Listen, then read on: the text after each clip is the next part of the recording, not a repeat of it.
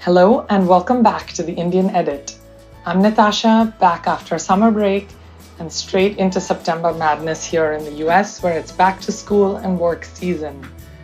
Today, I'm thrilled to share with you a special conversation with a unique guest from Delhi, Arti Jaiman, who is a family friend, writer, and activist, and has started something from scratch in two fields where there were huge gaps. And even though her contribution is really important and has made a huge impact in hundreds of thousands of people's lives, I love that Arti has a completely relaxed approach and doesn't take herself too seriously. She began her career in print journalism, and after having their first child, she and her husband co-founded Pitara, an online space for contemporary Indian children's content.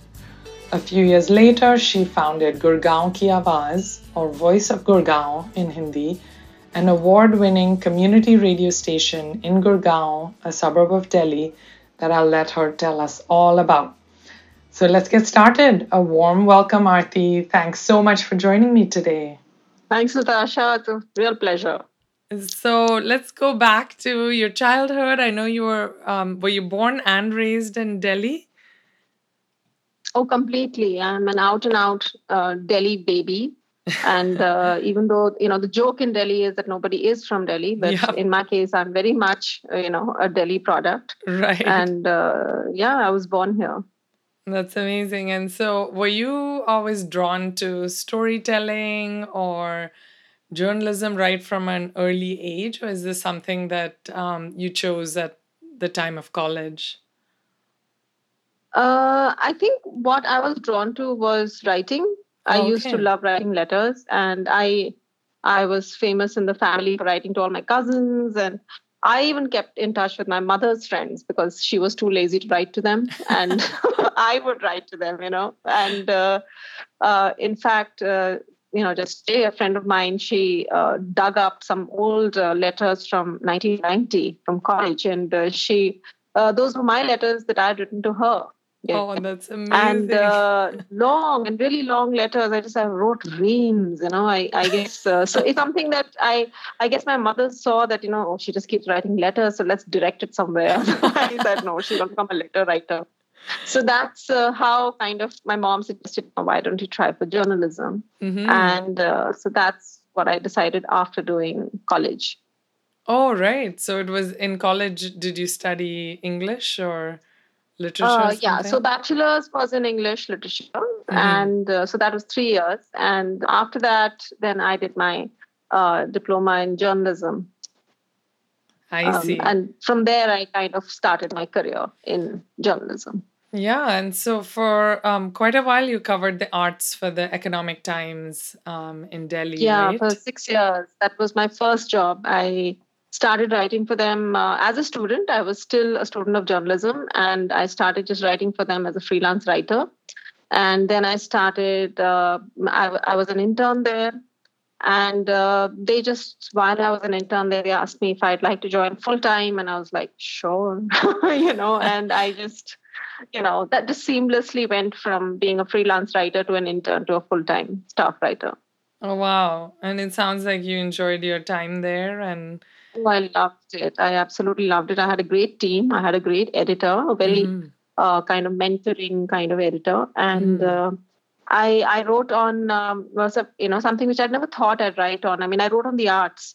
I wrote on theater, especially literature, and I'd done theater in college, completely on a lark, and that really proved to be my entry point into journalism, writing on theater, and that is something that I loved. I love the medium. I instinctively found it really easy for me to write on theater. Mm-hmm. And then I moved on to writing on literature, on design. So it was wonderful. I mean, quite an array of subjects that one wrote about. Sounds like great training for all kinds of things, I guess. Absolutely. But then at some also, point... it was, I think that was a phase where also my politics was being formed, where one was able to kind of start joining dots and being shown how to join the dots, seeing the politics in art, or seeing the politics in, design, or the gender biases in design, or you just it really my sense of what culture means and what it includes, and uh, what is the politics of everyday actions of ours, or of even artistic expression, is something that was formed then. And today, 25 years later, I find that I keep referring to so much that I learned in those first 6 years of my career. Yeah, I guess you get to take a really critical and close look at everything you report on, and you learn so much and exposed to so many things too. That's really interesting. Yeah. So, but at some point you left this, and tell us about that. How you came to leave the sort of print journalism field. Well, it was as simple as my son turning 2. It's that fantastic age where the kids are all over the place, and I just felt that I really needed to step back, because journalism has very odd and very long hours. It's not easy, because you have late days and you finish off at like 11 at night or 12 at night.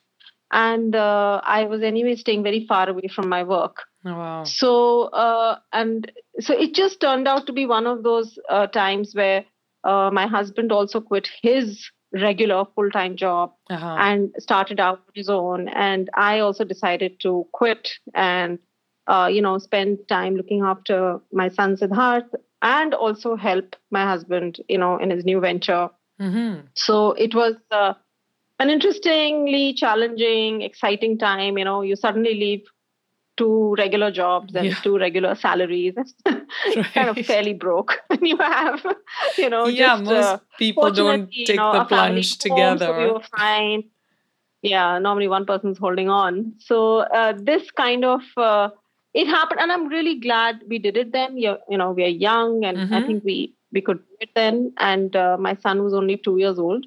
And it was a great adventure, I think. And so that's how I kind of quit. And then when he was, I think, around 2.5, I got back to work, to editing for this publishing house called Katha, which does Indian language, Indian literature in translation. And they also publish children's books. So it's a very interesting and a really path-breaking publishing house. So I kind of, so I got back to work actually quite soon, within about, I think, 8 months of completely quitting, to alternate work, which was, part-time. And that's one of the nice things, I think, of being a writer and an editor, that you're able to get back to work, in a kind of part-time sort of way. Yeah. Or on a project basis, you're able to get back. Right. Which maybe in another field I may not have been able to do. And so I moved out. Also, when you co-founded Pitara, right, you were inspired by the idea of providing an online media platform with Indian content for children. Is that right? Right. We started again. You're a young parent, and I'd grown up with very British books, Enid Blyton, Nancy Drew and stuff like that, completely out of context from India. We grew up, reading about scones, and we don't even know what they looked like, what they tasted like, nothing, but we just romanticized them. And so when my son was growing up, and, when he joined play school, and the books that the teachers were recommending were these Ladybird books. And again, you kind of go back to those same cultural markers, and we started kind of questioning, like, where are the Indian books? Where are the children's books for his age, or maybe slightly older? And we started doing our research, and we found that there were a few. There was Tulika books, Tara books. There was, of course, National Book Trust, which I was very familiar with because of my work in the arts pages. So, and I knew the editor of NBT at that time. So I said, they're really badly produced on really sad paper. Books are beautifully illustrated. They are written beautifully, and the stories are Indian, the contemporary Indian, because otherwise the Indian stories for children were mythological. Right. So it was either you read Western children's books or you read mythology. Yeah. There was about contemporary Indian literature for children in English, or in Hindi and in other Indian languages. Right. The So mirror that's when books, we as kind they're of, called, which reflect the kids' experience in some way. yeah. So then, in the sense, the kids in the books will be, say, eating a mango, or, when they're talking about summer, the summer of India. It's not, in India, we don't say it's a bright sunny day. That's a horrible day for us. I mean, it's sweltering, dying of the heat. So, so that's when we started digging up and, going to National Book Trust, Children's Book Trust, Tulika, Tara, Katha had some books. And that's when we started kind of looking for those books. And then Ajay, because he was really into programming and coding, and he had been kind of working on the online space in very early days in India. So this was in 1995, 96, where he had started working on it. And then he said, why don't, and he used to write stories for Siddharth. He would tell them to him, because we had this nighttime storytelling routine. And there'd be these characters who would have these adventures. And so he started writing those stories, got somebody to illustrate them, and then started Pitara, just himself, just the stories he had. And then we talked to National Book Trust and Children's Book Trust, and everybody was really generous, saying that, please go ahead, share our books, because more people will read them. And that's how it really started. I see. That's amazing. So it looks like you In fact, Pitara completes 20 years this November. Wow. It started exactly 20 years ago. It was started more than 20 years ago, but formally the URL was registered 20 years ago. I see. Yeah, I mean, it's really ahead of its time, because, now it seems like, I mean, not only in India, but in other countries too, this kind of online content for kids is really taking off now. So, yeah, that's really interesting. And there's still a beautiful website with so many amazing articles and stories. So, people should check that out at pitara.com. But I'd like to switch back now to your working part-time, doing some writing and editing. How did you come to founding the radio station, and how did that happen? Oh, yeah, that is many years later. So I was editing. Then I started working on, Pitara was formally funded by a VC firm in 2000. Venture capital? Yeah, by venture capitalist in 2000, in the year 2000. I see. And and I again kind of took a step back, because my daughter was born in that year. I mean, she was born, I think literally the day she was born, Ajay was working on the contracts. It was happening at the same time. Right. And but before that, we had been really busy kind of working on it. And so again, for a few months, I took a step back to look after her, and then got back to writing for Pitara. I kind of, started focusing on that. So that was in the year 2000. Then in the year 2002, I started working on book projects with a colleague of mine. Oh, okay. With a former colleague of mine, a very good friend. And we started working on really like books which covered a span of Indian history, and 50 years of an organization which paralleled the history of India, independent India. And so that involved a lot of travel and, going into states and grassroots projects. And it was actually lovely, because I love to travel. And so, that took, I think, almost a year. That was a year-long writing project. And so after that, I really got into writing, writing books, writing articles, writing for newspapers.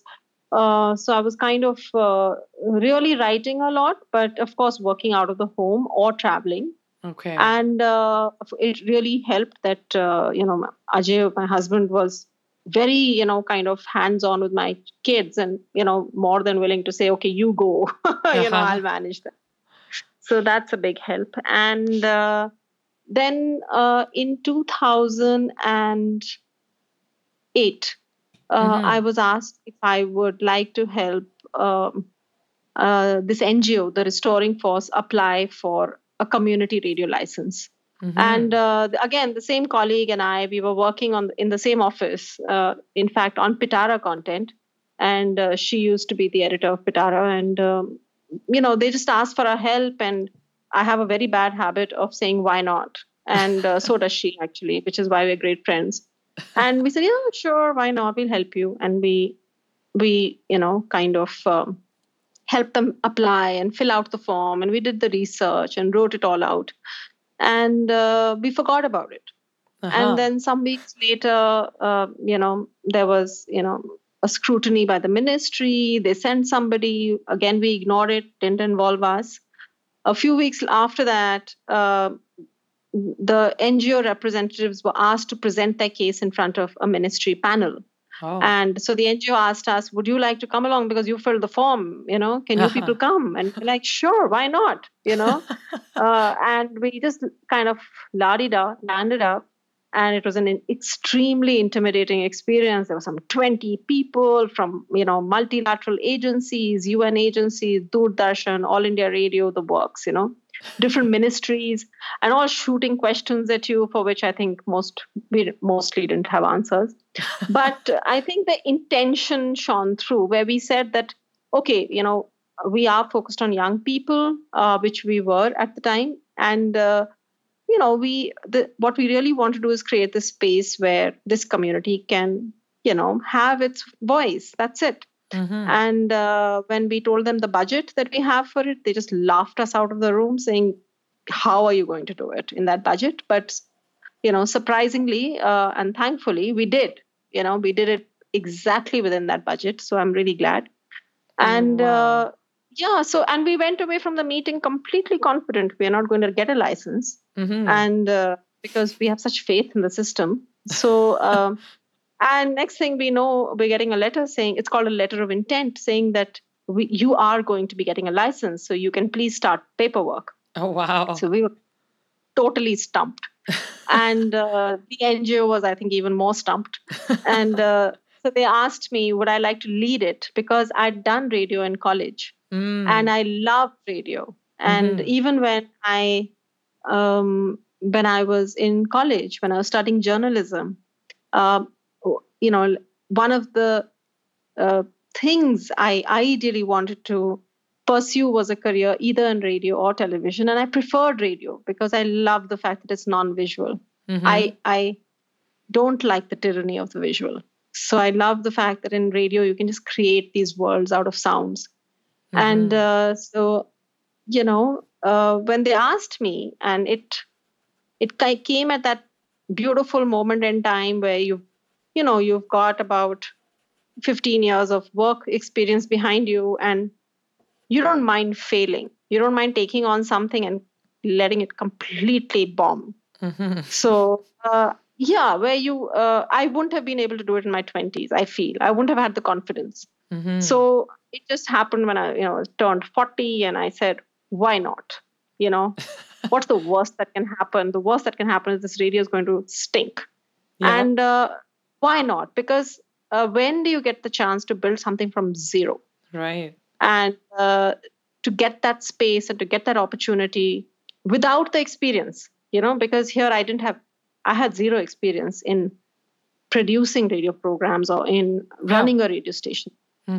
So I spent a year meeting people, going to community radio stations, just learning as much as possible from lots of people. And so everybody was extremely generous with their time. And, then finally being very clear in my head about what this radio station will be, what's the vision, and, what it is not going to be, which is probably even more important. So that's how, I kind of got into radio. So, I mean, just to clarify, because I think community radio is something that I didn't really know anything about. And it sounds like you didn't really until you were in this position. Yeah. It sounds like, I mean, there's commercial radio, there's public radio, and then the community radio is kind of like a Right. third There's 3 tiers category. of broadcasting. Yeah. And it's typically a sort of 10-kilometer kind of range, which is 6 or 7 miles. So Is that again, right? depends. Right. So it depends on the topography. So if you're say you're in a desert, so it'll go much further because it's flat. Okay. Because FM is line of sight. So it may as far as 20 or 30 kilometers in completely flat land. In a mountainous region, it may go really so if the tower is up on a hill, it may go say 20, 30 kilometers in one direction, but it may not even go behind, right? Because the hill is blocking the signal. Right. Okay. So it's not an even circular radius. I see. So even in Gurgaon, for example, because Gurgaon is such a dense environment, it's built up so much, and there are lots of high rises, and the tower cannot be higher than 30 meters. So you'll have buildings blocking the signal. You'll have towers blocking the signal. So you'll have gray areas, dark areas, where there are shadows. Okay. And so which is also why we also simulcast. So you can also listen to Gurgaon Ki Awaaz over the internet.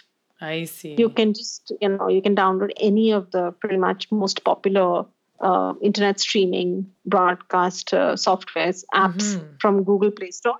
Okay. One of the ones which we suggest is Simple Radio because it's just easy to find. And you can just listen to us on the internet. And because data now has become so inexpensive in India, we find that a lot of our listening community is using data, is using the internet to listen to us now. I see. Because it's a clear signal. It doesn't get disrupted by a building or tower. That's so interesting. So before we talk more about the radio station itself, could you describe Gurgaon and the setting for people who aren't familiar with it?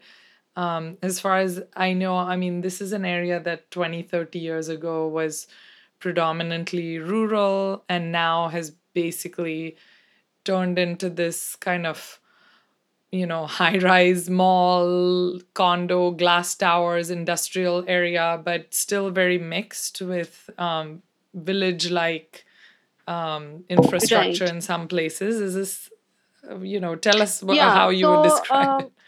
See, Gurgaon is a suburb of Delhi. It's just right across the border. It's only about 7 to 10 kilometers, depending on where you are from the Delhi airport. Yeah. So it's really very close by.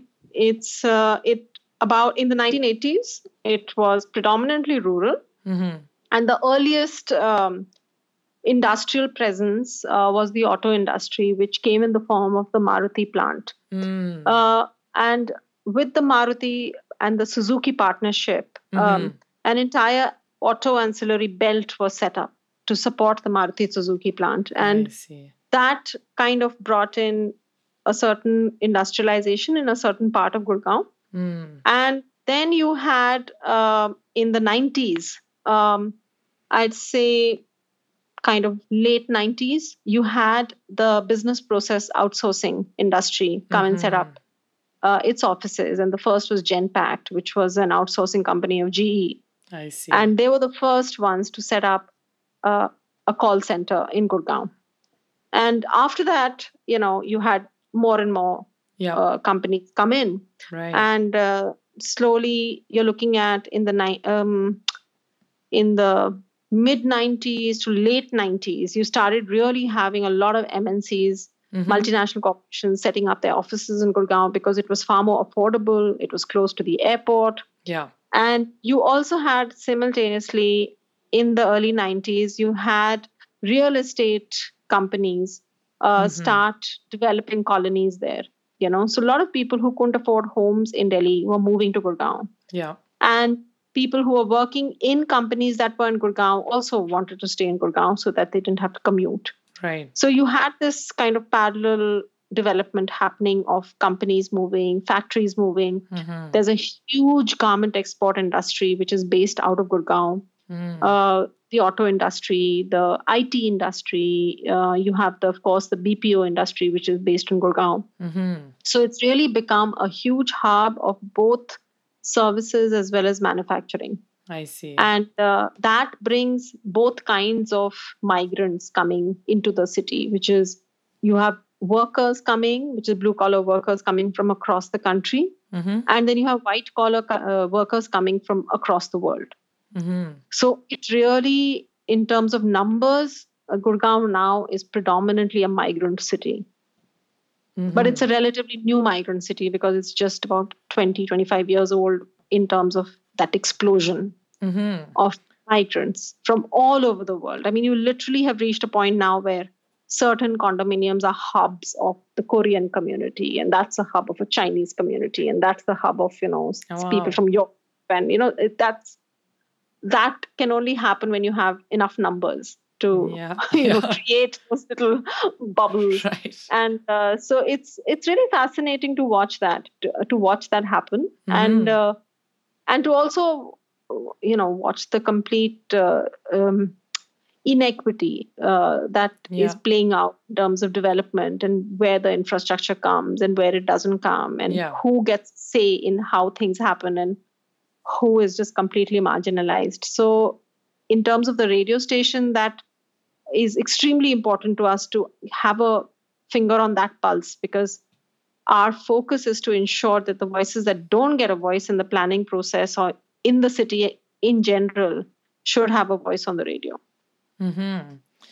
So, I mean, these people you're describing with the sort of multinational lifestyle are not the people the radio station is meant to represent, right?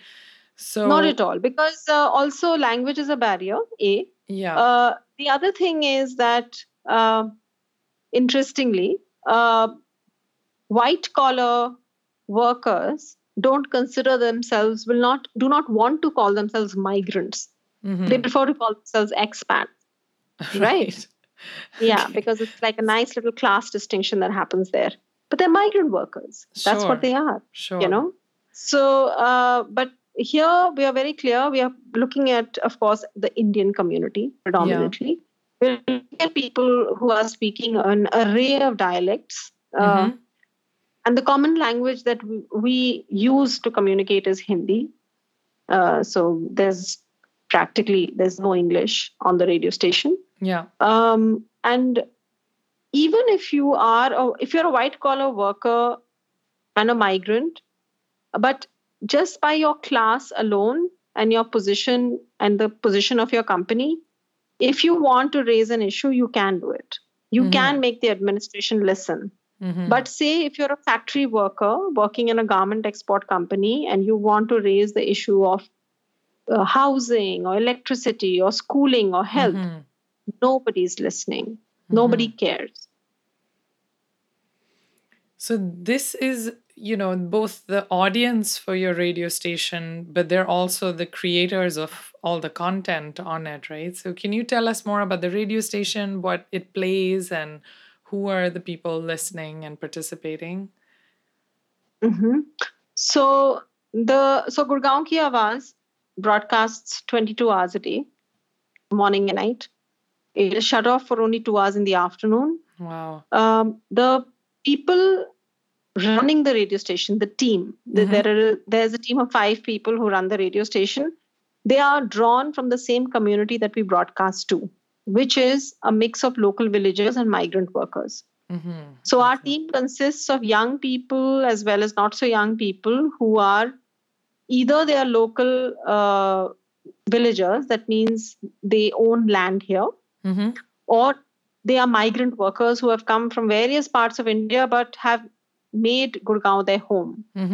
So either they've made it or their parents came here, and which is why Gurgaon has become their home. So most of them, if they're migrant workers, they also speak their original mother tongue, and they also speak Hindi. If they're local villagers, then they speak the local dialect, which is Haryanvi, and they also speak Hindi.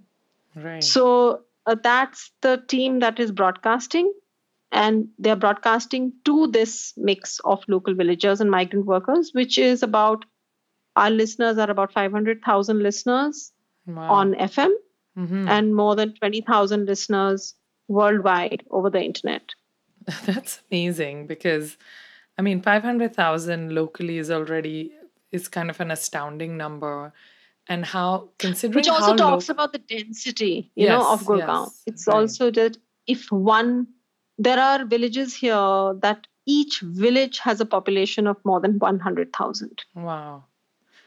So we have that level of density. That's amazing. But I mean, also what's amazing is given how local the content is and locally sort of relevant, that you have these 20,000 people who are potentially not in that area, right? Right. And yeah. So I would assume that out of 20,000, maybe about max, about 10-20% are maybe in Gurgaon or at least within North India. okay. 50% our data shows are for some reason in Canada, which Okay. defies our understanding. But I'm assuming they like the content. I don't know why. And we have the rest are from all over the world, from the US, from West Asia, Germany. Yeah. And I'm assuming that these are migrant workers because if they're non-Indians, then language would be a barrier. Right. Because I mean, there's Hindi, but Haryanvi is a very dominant language, And this right? Haryanvi, the songs are in Bhojpuri, in Maithili, in Garhwali. These are, and many are dialects even I don't understand. Yeah. So, but we in fact once had a Brazilian write to us saying that he loves listening to Gurgaon Ki Awaaz. And I actually wrote back to him like, what do you understand? And he said, I love the sound. Of And the he just keeps language listening or to just it. the music? And he just loves the sound of the music. And because out of 22 hours, 16 hours is music and it's all folk music. Oh, okay. And it's interesting what kind of draws people, and that's always, there's a little magic which always fascinates me about what makes people turn on the radio and leave all other radio stations and tune into Gurgaon Ki Awaaz, which may have a really scratchy signal where they are if they're not listening via the internet. And I think language has a big thing to do with it, because if you're a migrant, then no commercial channel, no public broadcaster plays your dialect. But if you can listen to it on a community radio, you can talk to RJs whom understand your reality of being a migrant, living in a tenement, living in these urban villages. They know that reality because they live it. You just don't want to leave that space. That's amazing. So, can you describe the music a little bit to us? A lot of it is just really particular to that area of Haryana, right?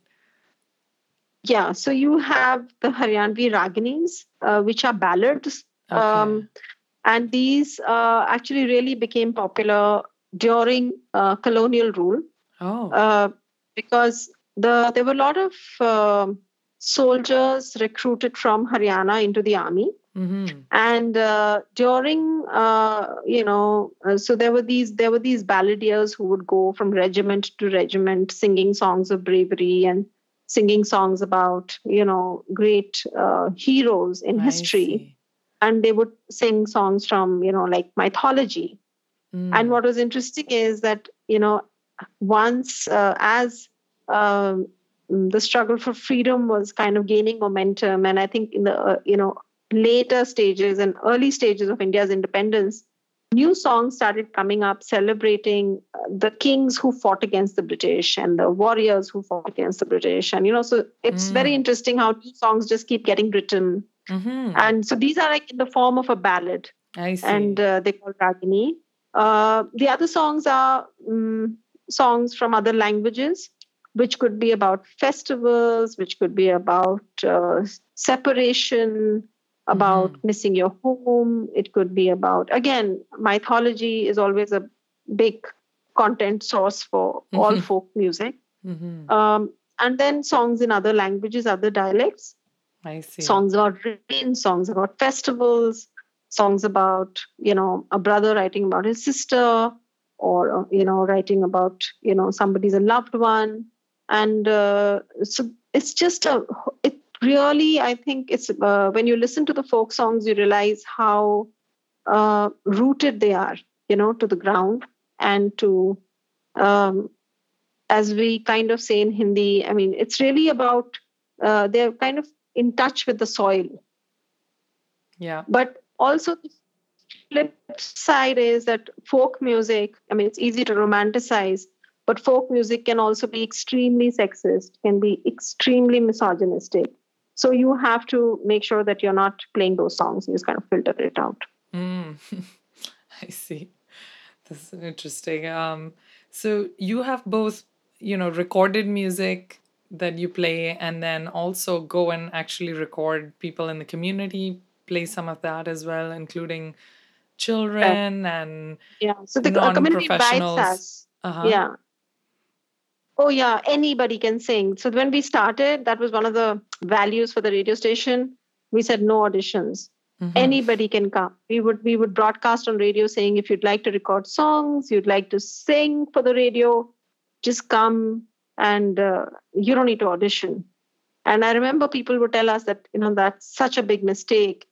You're going to have absolutely tone deaf people coming and singing for you. And we were like, it's fine. It's community radio. And it really doesn't happen like that. I mean, of course, you will get a few, weird singers, but Yeah. I think we don't realize how intimidated people are by media. So if I'm a bathroom singer, Yeah. and if somebody says, "Hey, you sing great in the shower, come sing on the radio," I will back off. I'll say, "No, I can't do it." Or people will really practice and really prep for it, and they get everything together. So I think we underestimate. People don't just walk up and say, "I'll sing." So it's in fact, especially women. We'd go to women's groups. They would meet every Tuesday to sing at the temple, and we'd say, "Why don't you record? Why can we record your songs?" And they'd say, "Oh, we can't sing." And I say, You're singing every Tuesday, and you're singing really well." And it's only when we used to record them and play it back to them, they'd be amazed at what they're singing because they'd never heard themselves. Because they'd always sung, it's a different experience to hear yourself. Yeah. So I think that approach where it was a completely open studio, anybody could come, just come and record. Wow. So, I mean, that's amazing, this journey, like you described when you started in 2008 by trying to understand the needs of the community, then setting up the studio, which there's some amazing pictures I hope we can share, where you basically built a studio, set up the tower and everything. And, Right. to go from that sort of why not, we'll help you write this proposal, to now kind of 10 years later, having this amazing community radio station that's doing more than just, I mean, the most important thing, of course, is the voice, Gurgaon ki Awaaz, which literally means the voice of Gurgaon, but also functioning really like an activist group for this community. That's just an amazing journey. I'm wondering, now you think back on it, what are your thoughts, and were there things that really surprised you along this journey that you learned about yourself or about this kind of work or anything?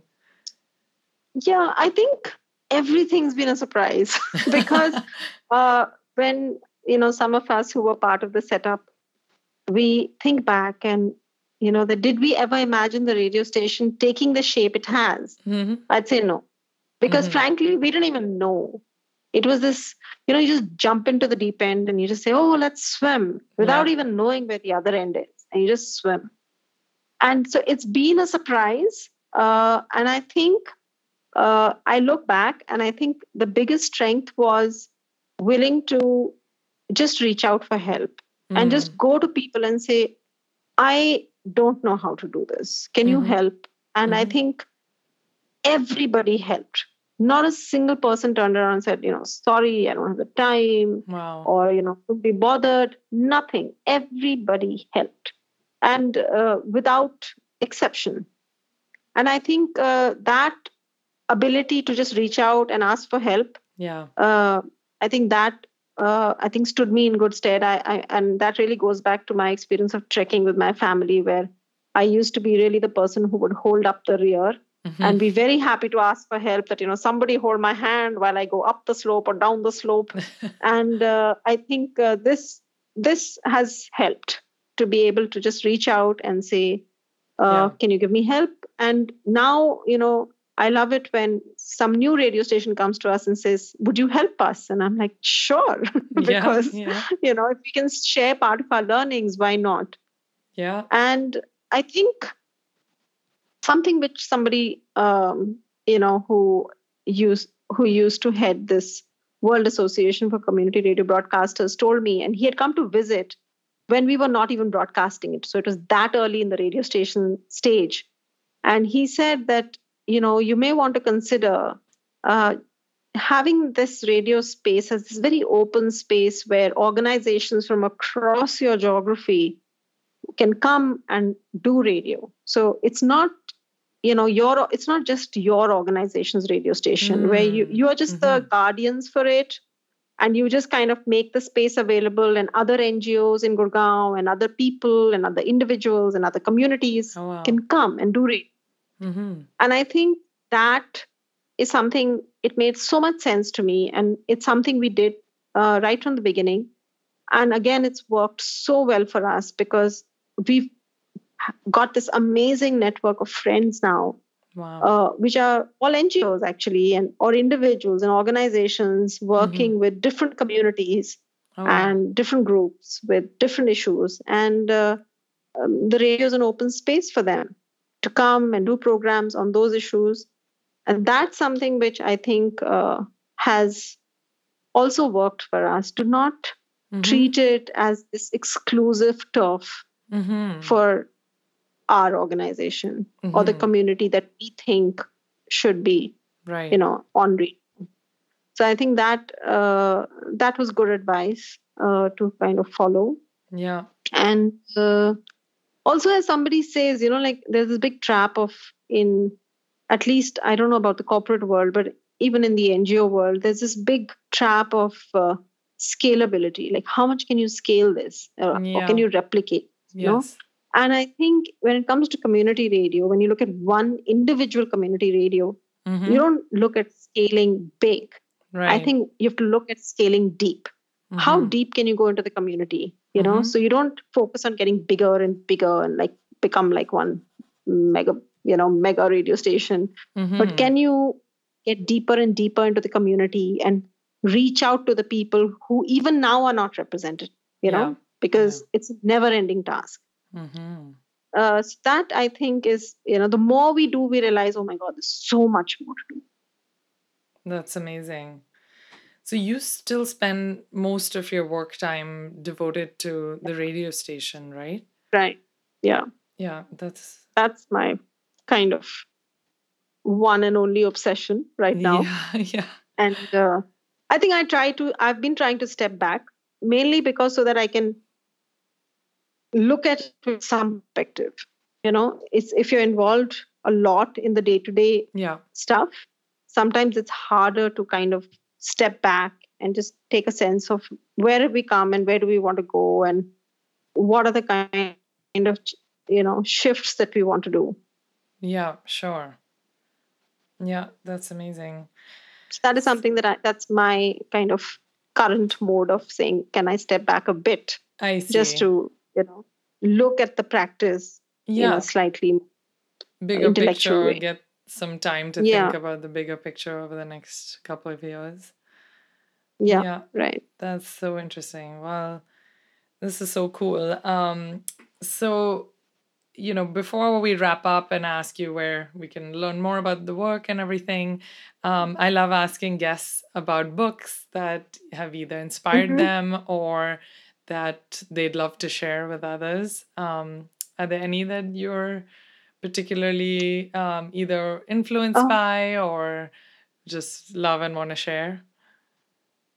Well, I think one of the authors I just absolutely admire and in awe of is Amitav Ghosh. Mm. And the reason is because he's such a consummate storyteller, and he's an anthropologist by training, and it shows because every single book of his has such immense and such dense detail that there's this. It's just like painting a picture with very tiny strokes. Yeah. And so I went through, I think, almost every single book of his in the span of, I think, a couple of months, Oh, because wow. this was pre-radio days, and I was very fortunate to interview him at the Frankfurt Book Fair. Oh, So wow. I was, in preparation for meeting him, I said, Yeah. okay, I've read one or two, let me read all. And I just was in awe because each book was better than the next. And I remember reading The Hungry Tide, which I can never forget because it's set in the Sundarbans, I haven't which read is the that mangrove one. forest, just before, the Ganga flows out into the Bay of Bengal. And I was, in fact, very fortunate some years ago to go to the Sundarbans in Bangladesh. Oh, wow. And when I went there, I mean, the only thing in my mind was his book, all the images. And Yeah. it's, I think, I remember reading Dancing in Cambodia and At Large in Burma. And again, completely in awe. The Glass Palace. And just the arc. I mean, he's able to write about these great journeys, and across, an entire continent. And he's able to kind of take you to those places. Right. I mean, I almost feel like visiting every single place that he's written about, whether it's, so when we talk about going to Burma, for example, or Myanmar, I mean, I just think, oh my God, yes, I want to go to Myanmar. And he's written a book where it starts in Ethiopia. And I'm like, yes, I want to go to Ethiopia. So I think Amitabh Ghosh is somebody I admire enormously because I just love his books. And I love that he's able to replicate in words the sound of people, their accent. And he does it in English. So that's really bizarre how he does it. So I remember in the Ibis trilogy as well, it's kind of set in Calcutta. It starts in Bengal, and then you're talking about the whole, it's just before the Opium War, and it's talking about the indentured labor moving. And he's able to create the accent of the Bihari worker being shoved into a boat, and wow, you just are in awe, like, how does this man do it? So I always, if somebody says, oh, recommend a book, I'm like, if you have the patience, read Amitabh Ghosh, because he's absolutely brilliant. And so I do have a partiality to a lot of Indian writers writing in English, because I love the worlds they're able to create. And these are worlds that, visually sometimes I'm familiar with, but then to see a writer create it, it's just so amazing. I mean, I love Rohinton Mistry. He just writes beautifully. And so there are a lot of Indian writers I really admire, but I think Amitabh is right on top there. Well, I'll have to follow up and ask you for works in translation as well, that have been translated into English, because I feel like I also didn't read enough of those, and we don't all have that exposure.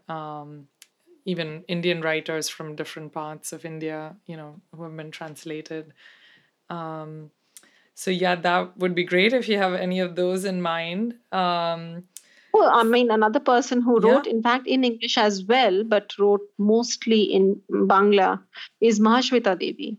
And she's been translated a lot. And she wrote about Naxalbari, and she wrote about tribals and Adivasis and their, the attacks on them and their struggles.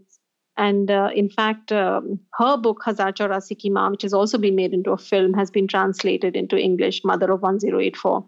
And that's, it's just, I mean, it's such a raw book. And that's something which you must read. I wish I knew Bangla. I would love to read it in the original, but I don't. But some of the books have been translated so well that they've kept the cadence of the original, which is wonderful. Yeah. Amazing. Okay, I'll look out for that one because I don't know it. This has been so great. I'm so thankful you were able to take the time. I'll wrap it up Complete there and pleasure. also ask where we can learn more about your work. Is it through the TRF India, the NGO website? Yeah, if you want to know about the NGO, TRF, as well as the radio station, a starting point is our website, which unfortunately right now is fairly basic. It's www.trfindia.org. If you want to listen to Gurgaon Ki Awaaz, you can actually just Google Gurgaon Ki Awaaz and a ton of links just pop up. But otherwise, you can just download Simple Radio and search for Gurgaon, and then you can listen to us anywhere in the world. And if you Google Gurgaon Ki Awaaz, lots of articles come up about us. I think there are a couple of YouTube films that come up about us, which people have made over the years. Okay, so super. there are lots of places. That's amazing. I've learned so much. So thanks again, Arti, for taking the time. And thanks everyone for listening. I hope you enjoyed spending this time with Arti. I loved her why not attitude to trying new things. Our show notes below have links to Katha and other wonderful resources we discussed on this episode, and to see some amazing pictures of how they built the radio station from scratch. Check out our Instagram at the Indian Edit Podcast, and also visit Arti and her husband Ajay's website for kids, Pitara, pitara.com. And finally, please rate, review, and share this episode so more people can hear about her amazing work.